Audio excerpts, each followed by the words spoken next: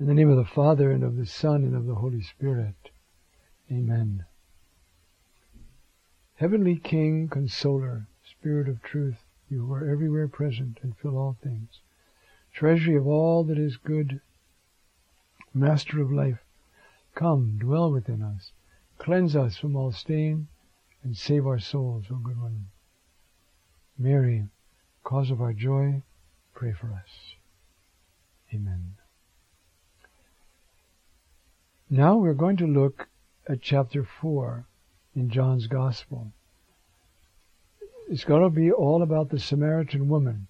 As soon as I say that, everybody has in their mind an image of this woman and Jesus meeting at the well and talking.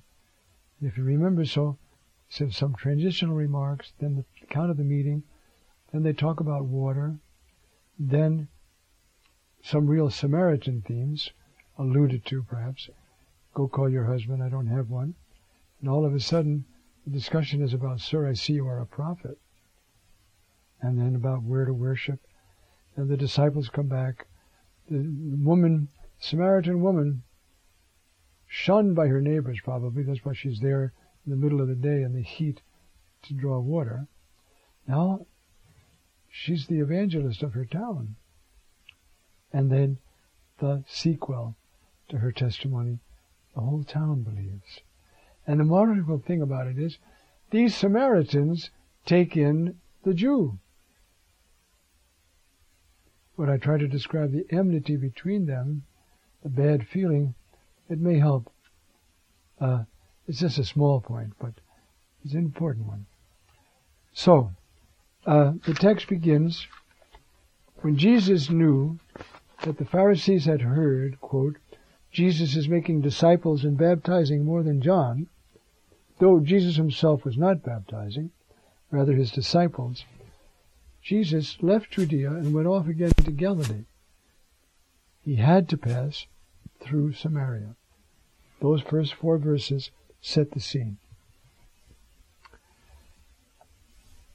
Jesus knows now that the Pharisees have heard about his activity. Previously, he had been baptizing. We read that in chapter 3. Now it says he isn't. He may have just assisted so as not to cause more competition between what his disciples and he are doing and what the Baptist is doing, or the enmity of the Pharisees. In any event, he stopped. When he heard of all this, you see, he left Judea, that's in the south, and went off into Galilee. Now the text says he had to pass through Judea. The had to there, edi, means God's will, the Father's plan. It isn't a had to. Here's Jerusalem, here's Samaria, here's the Jordan River, and here's the Mediterranean coast. Geographically, Jesus had 3 routes he could have gone, either up the Jordan Valley, up the coast, or right up the middle of the country, which would be through Samaria. And that's the one he picked. So the had to is like the Father told him, go this way. Maybe he already knew why. So he went. They came to a town of Samaria. I should perhaps say some words about Samaritans. Tiglath-Pileser in the north, he came to the north, conquered the part that talked about in Isaiah 9, the land of Zebulun and Naphtali. Later on, the Assyrians came and conquered all of the northern kingdom, transported all of them out. This was their occupation policy was to move all the conquered, or the leaders of the conquered people out, and strangers in. Those strangers knew they were not liked. Therefore, they had to be loyal to Assyria to survive. That meant administration was pretty easy. And that's how the Samaritans got there. They were a mixed lot. It's a very interesting text. If I can find it quickly, in the book of Kings, where it says, I'm not going to find it quickly for you, so I'll let it go. Where it tells us, the book of Kings, they came, then some of the Jews came back, and so there was this mixture of the pagans and the Jews, and they were all pretty mixed up. And of course, despised by the Jews, who said we're the pure race, whether they were or not, they thought they were. And so there was bad blood between them. Huh? That's why that story, when our Lord talks about the priest and the Levite, who leave this wounded, dying man on the side of the road, and a Samaritan comes by. Now he's going from Jerusalem to Jericho, so he's no Samaritan. That means Jerusalem here, Jericho in the valley, and Samaria is up here. So he's no Samaritan. And a Samaritan comes by and takes care of him. So then, because he's answering, by this parable, he's answering the question of the theologian, well, just who is my neighbor? You love the Lord your God, blah, blah, blah, and your neighbor as yourself. And so then Jesus says, well, now, not who was the man's neighbor, but who was neighbor to the Samaritan. Turns the whole question around. To the wounded man. And the answer is the Samaritan. The man couldn't say that. He says the one who took care of him. But he could. Jesus said, go and do likewise. The question isn't who's a neighbor to me, but to whom am I neighbor? And the answer is everybody. And so he had to pass through Samaria. Okay. He came to this town of Samaria called Sychar, which is about a mile north, a little bit less, of this famous well of Jacob, which is still there. The water of it is delicious. Hard to get to now because of all the Muslims live in that part, and it's hard to, there's tension, as you know, and it's hard to get through that way now. Near the field that Jacob gave to Joseph his son, that's referred to in the book of Genesis, this buying of the land and giving it to his son, Genesis 48. There was at that place this well of Jacob. So Jesus, tired from the journey, was seated as he was at the well. Now just think.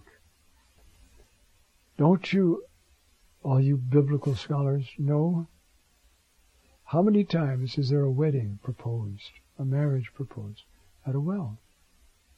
Moses sat down. He helped when the Egyptians tried to stop the women, the sons of the daughters of Jethro. He drove them away, helped them water their flocks, and they went home. And Jethro says, what did you leave him there for? I mean, hospitality. Brought him home. Ultimately, he married one of Jethro's daughters. Then, the servant of Abraham. He's at a well up in the north. And he says, Lord, the young woman who comes out, and I ask her for a drink of water for me, and she says, I'll water you and all your camels. Well, these camels drink a lot of water. I mean, to lower that bucket down, pull it up, well, that's going to be an hour's work.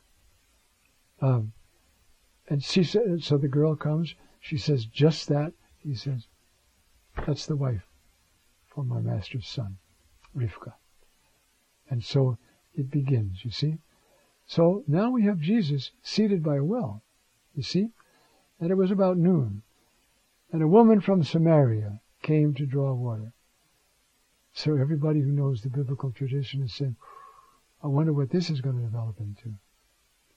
You see, Jesus said to her, give me to drink. Now she said, you know, by the way, his disciples had gone off, the text tells us, gone off to buy food.